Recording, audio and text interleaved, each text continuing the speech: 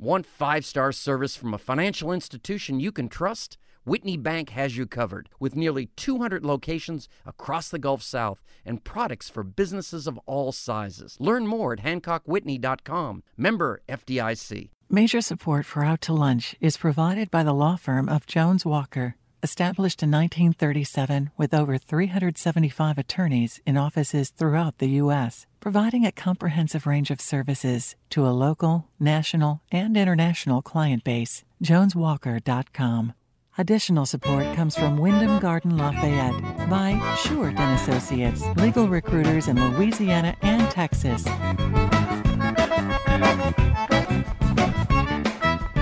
From Social on Johnson Street in Lafayette, we're out to lunch with creative business consultant Aileen Bennett. It's business Acadiana style. Hi, I'm Aileen Bennett. Welcome to Out to Lunch. Over the last couple of years, we've had to deal with the fallout from big changes in the oil business.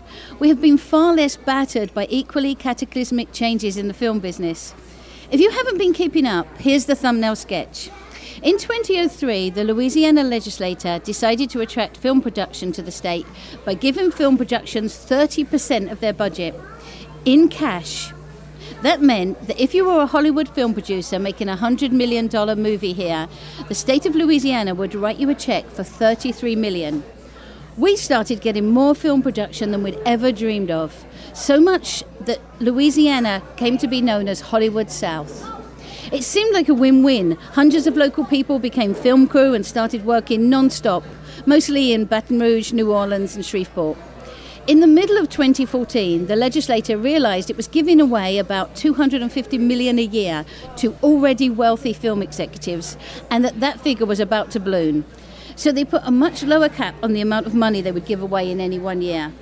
As a result, most of the film companies instantly picked up and left. Through all these Hollywood South ups and downs, here in Acadiana, we've managed to keep our film business humming along quietly. Actor and producer Marcus Brown was raised in Jeanerette and lives in Lafayette. You may have seen Marcus in the Academy Award-winning movie 12 Years a Slave, or in any of the 74 movies or TV shows he's been in since 1995.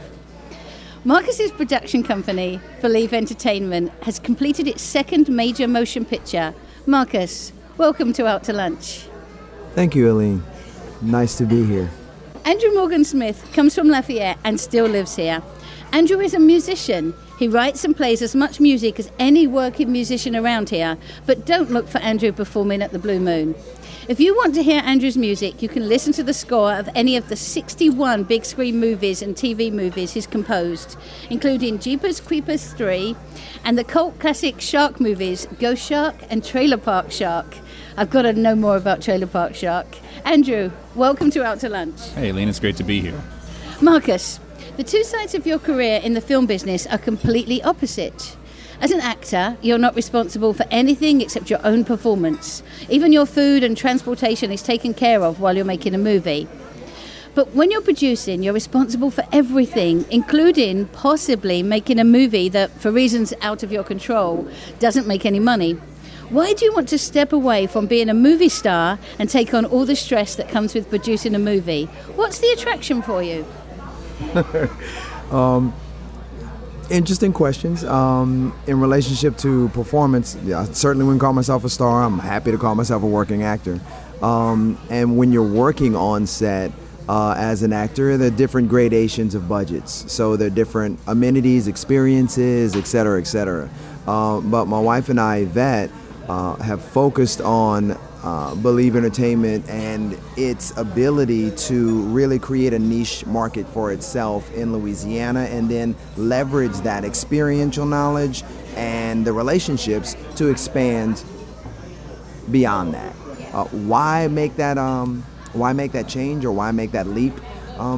There's one thing when you're an actor, you're there selling yourself and hoping that what you sell is something that someone wants to engage. As a producer, you're also selling, but you're also selling to put forth a vision where you can have a great deal more influence in how things are manifested. So in that regard, it was a natural kind of inclination for us to really pursue how can we make a larger impact, not only within our community, but with our artistic aspirations. So, as an actor, are you always watching the producers and learning from them and kind of having that business brain on while you're acting, but are you watching what goes on to learn, and what producers have you learnt from? From day one, when I was in my master's program at LSU, one day we found out that Dead Man Walking was going to be shot in Louisiana, and we weren't allowed, per se, to audition at the time. Not because being we were allowed training. has never stopped you, Marcus. Right, so that was an opportunity.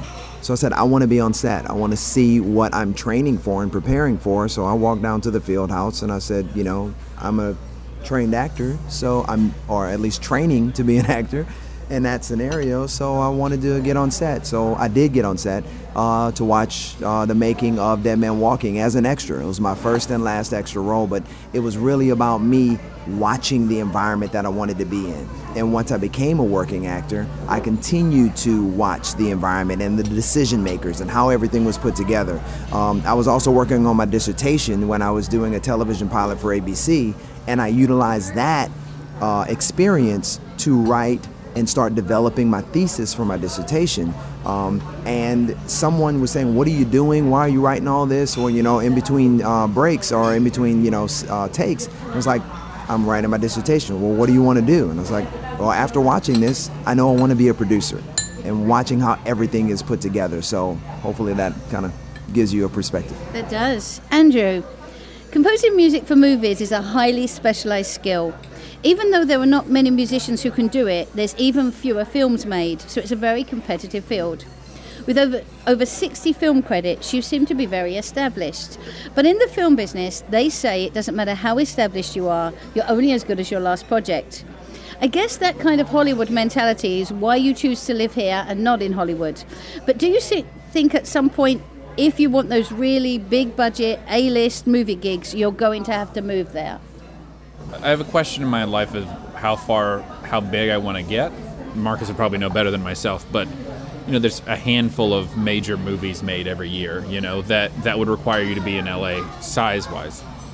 But a lot of guys they'll have their studio in LA, but then they'll have a place that they go off to that they work on. There's a lot of someone like Howard Shore, writes in upstate New York, so it's not that it can't happen. Right now I'm just kind of taking my time and trying to figure out what the next direction needs to be, just because it's, I was up for a DreamWorks animation gig last month that I was one of two guys up for, and that was a concern they had, was where my location was and how I'm going to do it. But now, even if I'm in LA, I'm no one's getting out and getting in their car to go drive 3 hours or 2 hours or an hour just to go watch 10 minutes of video to give you feedback on it. It's a very I'm going to say antiquated, not in a negative sense, but antiquated is in, it's not a very efficient way of doing things. Yeah, I would have thought it was all super fast internet and everybody collaborating. That's basically what I do. If Marcus hires me on a movie and he directs, what I end up doing is, a lot of times is, I have the movie in front of me. We have what's called time code, which is just a very exact moment in the picture where you can actually sit there and go, okay, down to the frame, this is where this music starts, right? And I send them an MP3.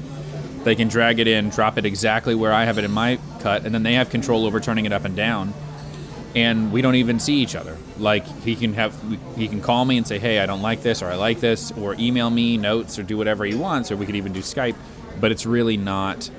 I think there's actually a lot of benefit from not being in the room with a lot of those people, but a lot of higher-up companies that are still used to doing things a certain way do have a preference of how they do something, Marcus, how much does it change a movie when you get that music, when you're producing a movie and someone sends you that, you get that from Andrew or another writer, how much does it change the movie at that moment? We recently just got the opening credits to our last film, Dirt Road to Lafayette, before we submit to Sundance. And watching the overlay of the music changed so much. I haven't even seen the rough cut yet because I knew that, giving the director that first opportunity to see the rough cut, do what they need to do, make their decisions, and then I know the music is going to add so much more to creating or enhancing the pace that the director has already established and finding the right nuances. But as Andrew was saying, as an actor, most of the ADR work I do. ADR is automated dialogue replacement. So when I'm on a set or wherever and there's residual noise, sometimes my delivery is not as clear as they would like it to be in the final cut. So I'll go into a studio, watch myself say the words and try to mimic exactly the feeling on the day. Not trying to enhance the performance, but just give them exactly what I gave them on that day to make a clean recording. All of that's done digitally. You know, we'll have a director in LA or wherever that director may be. I'll be somewhere in Louisiana. Usually, sometimes when I'm already on set, we'll book something in another location, and all of it's coordinated in remote locations. We're sold that Hollywood dream. You're meant to be, when you're 18, you're meant to get on a bus with $10 in your pocket and arrive in Hollywood and get established. You risk it all to go somewhere else. And I think there's a bonding element to people in Los Angeles of like, we've all uprooted ourselves and moved. We've worked, we've worked as a waiter in this restaurant. We've paid our dues. Yeah. We've been through the knocks and the... And you know, the industry, and even for actors, it's like, well, if you're a real actor, you would be in Los Angeles as opposed to in another location. So both of you are involved in this industry that does have that whole, you know, I want to be famous, I'm going to do that. But both of you are also very logical and business-minded. So what do you just say to someone when they talk about just, you know, if I can find my passion, then everything just magically clicks into place? after you've laughed, obviously. Yeah. Well, I think, you know, I did a guest lecture this week, actually, at SOCC in a business class. And one thing that I kind of reiterated was that organization, planning, reevaluating your plan, and making those adjustments are key. But having a path, what are your goals? And setting those goals and finding the path, reverse engineering it from that goal back to where you are now, and then reevaluating that path is key. And let's just say you want to go 100 miles to this destination and you're moving on that path. Let's just say at some point you get to 75 miles. You're able to see your progress. You got 25 miles left to get to that goal. Maybe or maybe not, you might not get to that 100-mile mark, but you had a great journey on the way and you can actually make the adjustments necessary. I think part of that movie industry is also there's a whole parental push. So when you were a little boy playing Star Wars in your backyard, isn't that the story? Yep. Your parents didn't jump in and decide that you were going to be a movie star. How did they feel when you told them you wanted to be an actor? Well, I was an actor in high school. And we did speech and debate. You know, I competed, traveled every weekend almost to speech and debate tournaments. When I got to LSU, I went through a number of different majors, and it was my wife Yvette actually who said, you know, I can see you're kind of struggling with what you want to do. I went through 6 different majors. What do you want to do? And she was like, I really want to act. She was like, well, then do it. And it was the first time that I had gotten the permission to be able to look at pursuing something that I really wanted to pursue. And there were concerns from my parents, well, how are you going to eat? They're educators. They've been, you know, lifelong educators. So in that scenario, it was a challenge, but making that leap was important, and having the support system to make that leap is key. You're listening to Out to Lunch. I'm Aileen Bennett. I'm talking with actor and film producer Marcus Brown and film score composer Andrew Morgan Smith. What about you, Andrew? Did you ever just want to be a rock star, or was there always this kind of sensible business side to your creativity? So for a long time, I thought I was going to do engineering. I always loved how things functioned and how things worked, and enjoyed seeing all that.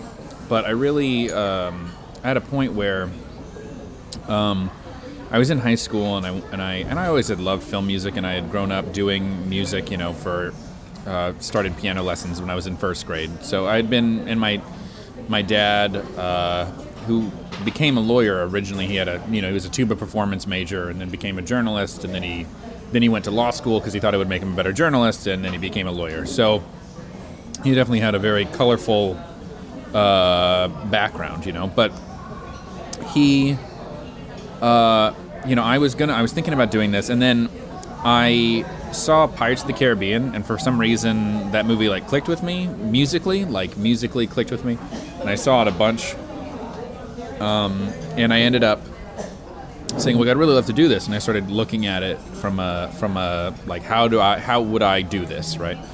And I talked to a number of composers, and something that came across very strongly to me is that you don't need a degree to do this. And in fact, like, in some ways, in some industries, or I shouldn't say some industry, in some ways, like, if someone comes up to you and says, "Well, I got a degree from Full Sail or whatever," they just go, "Okay, but what's your demo material? What do you do? Like, what do you look like, or what do you sound like? What are you doing?" Right?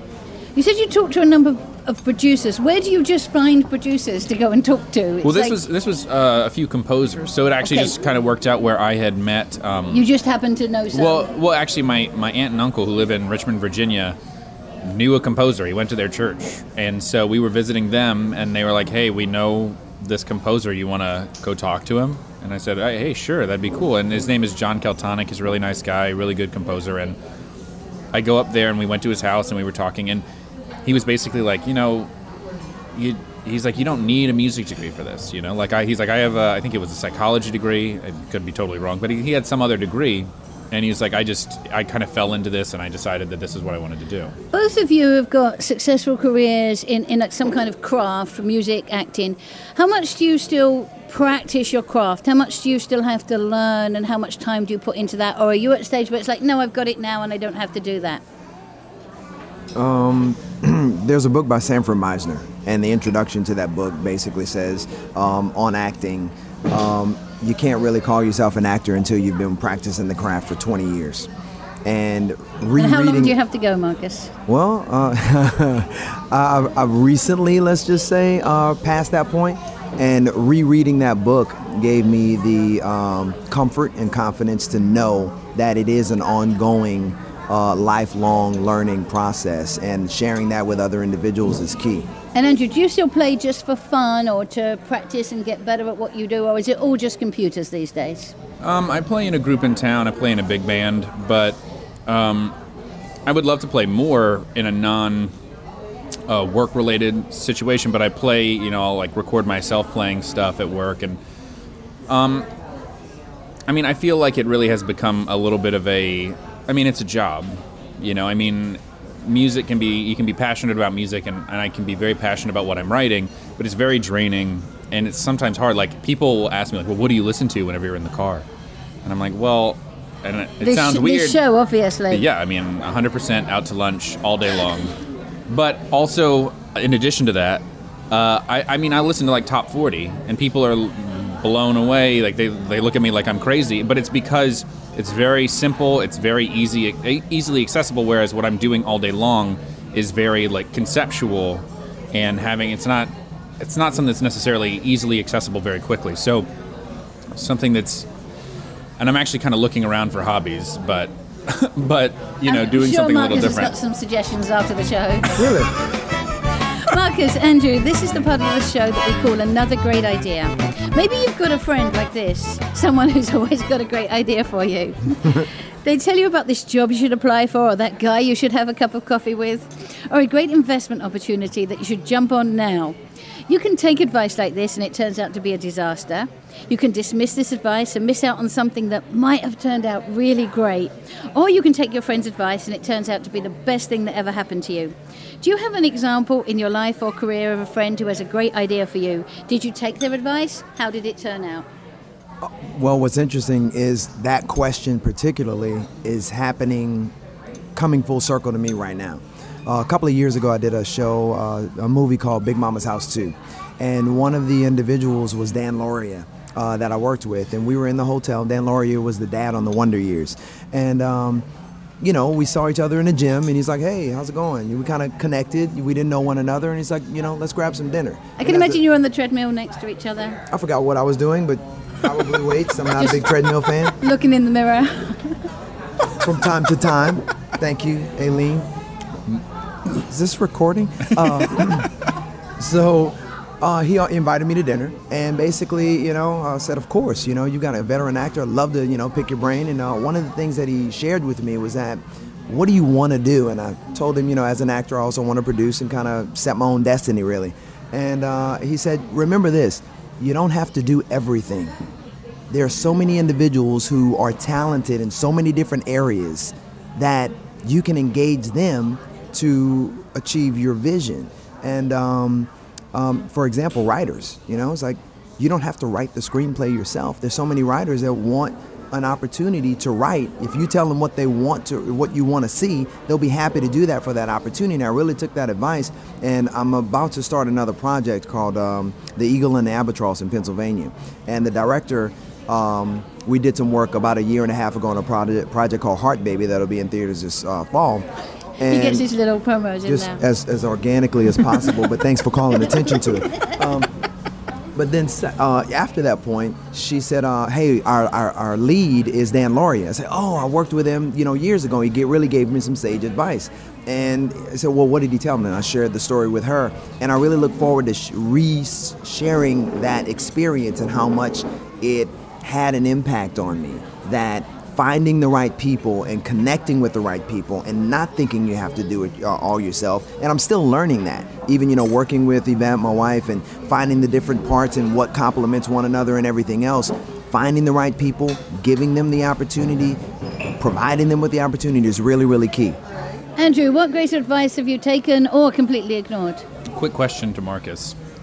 Do you think he'll remember giving you the advice? Oh, no, probably not. He'll remember me and the experience, but he's like, I said that? Yeah.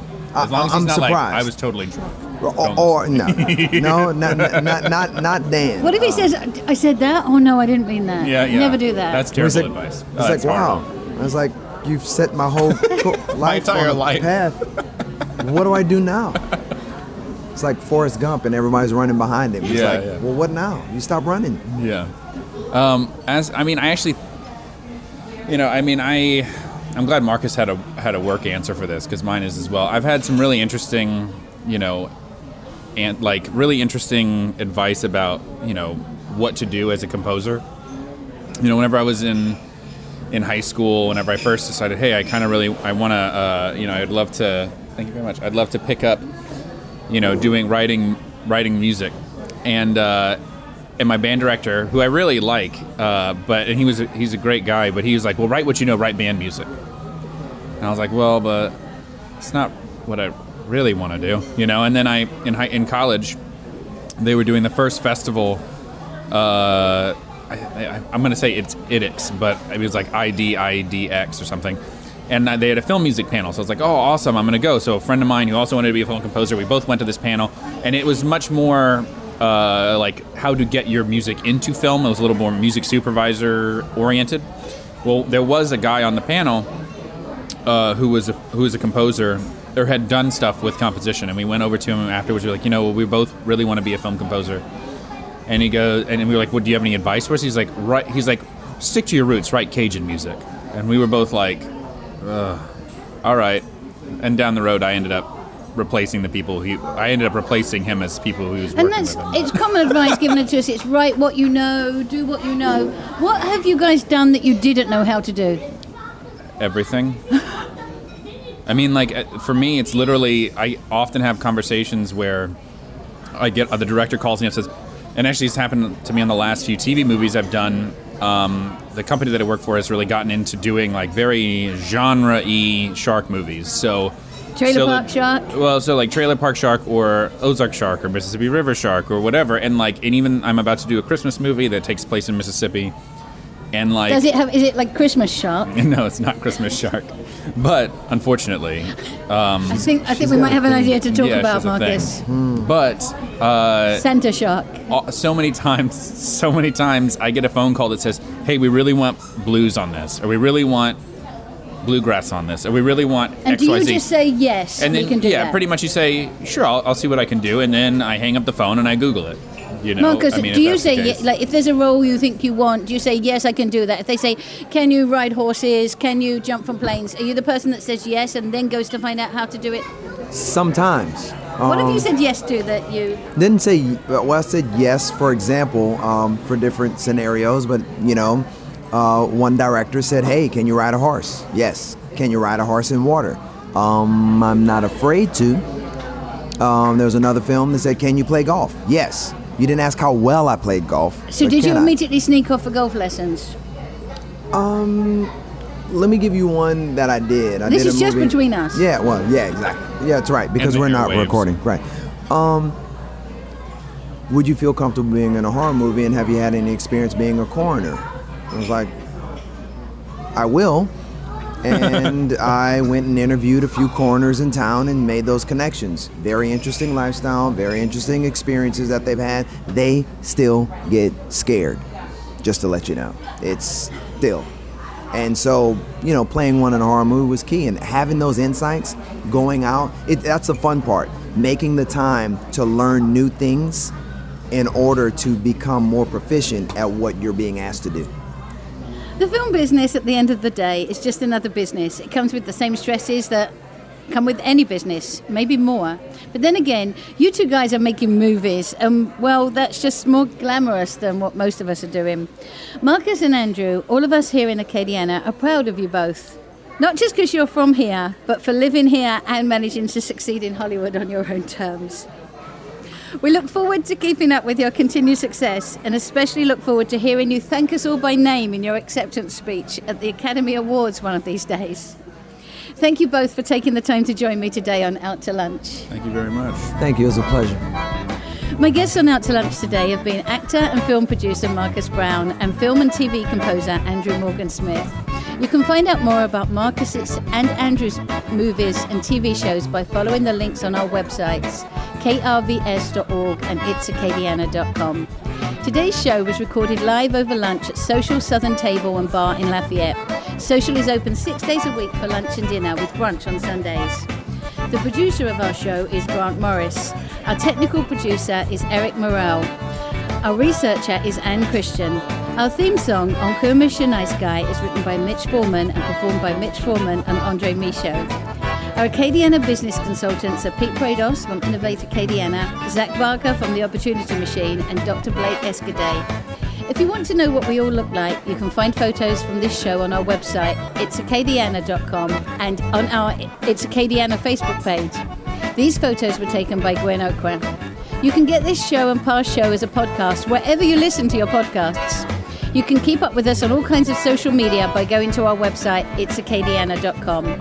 Out to Lunch is a production of INO Broadcasting for itsacadiana.com and KRVS 88.7 FM. I'm Aileen Bennett. Thanks for joining me. I look forward to meeting you again next week around the lunch table for more business, Acadiana style, on Out to Lunch. Major support for Out to Lunch is provided by the law firm of Jones Walker, established in 1937 with over 375 attorneys in offices throughout the U.S., providing a comprehensive range of services to a local, national, and international client base. JonesWalker.com.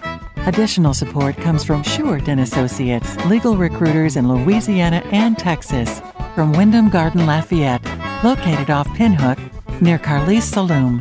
Wyndham Garden Lafayette is a pet and family-friendly hotel with reception space for large and intimate events, free parking, free Wi-Fi, and a free shuttle within 3 miles that includes the airport and downtown restaurants. Want 5-star service from a financial institution you can trust? Whitney Bank has you covered with nearly 200 locations across the Gulf South and products for businesses of all sizes. Learn more at HancockWhitney.com. Member FDIC.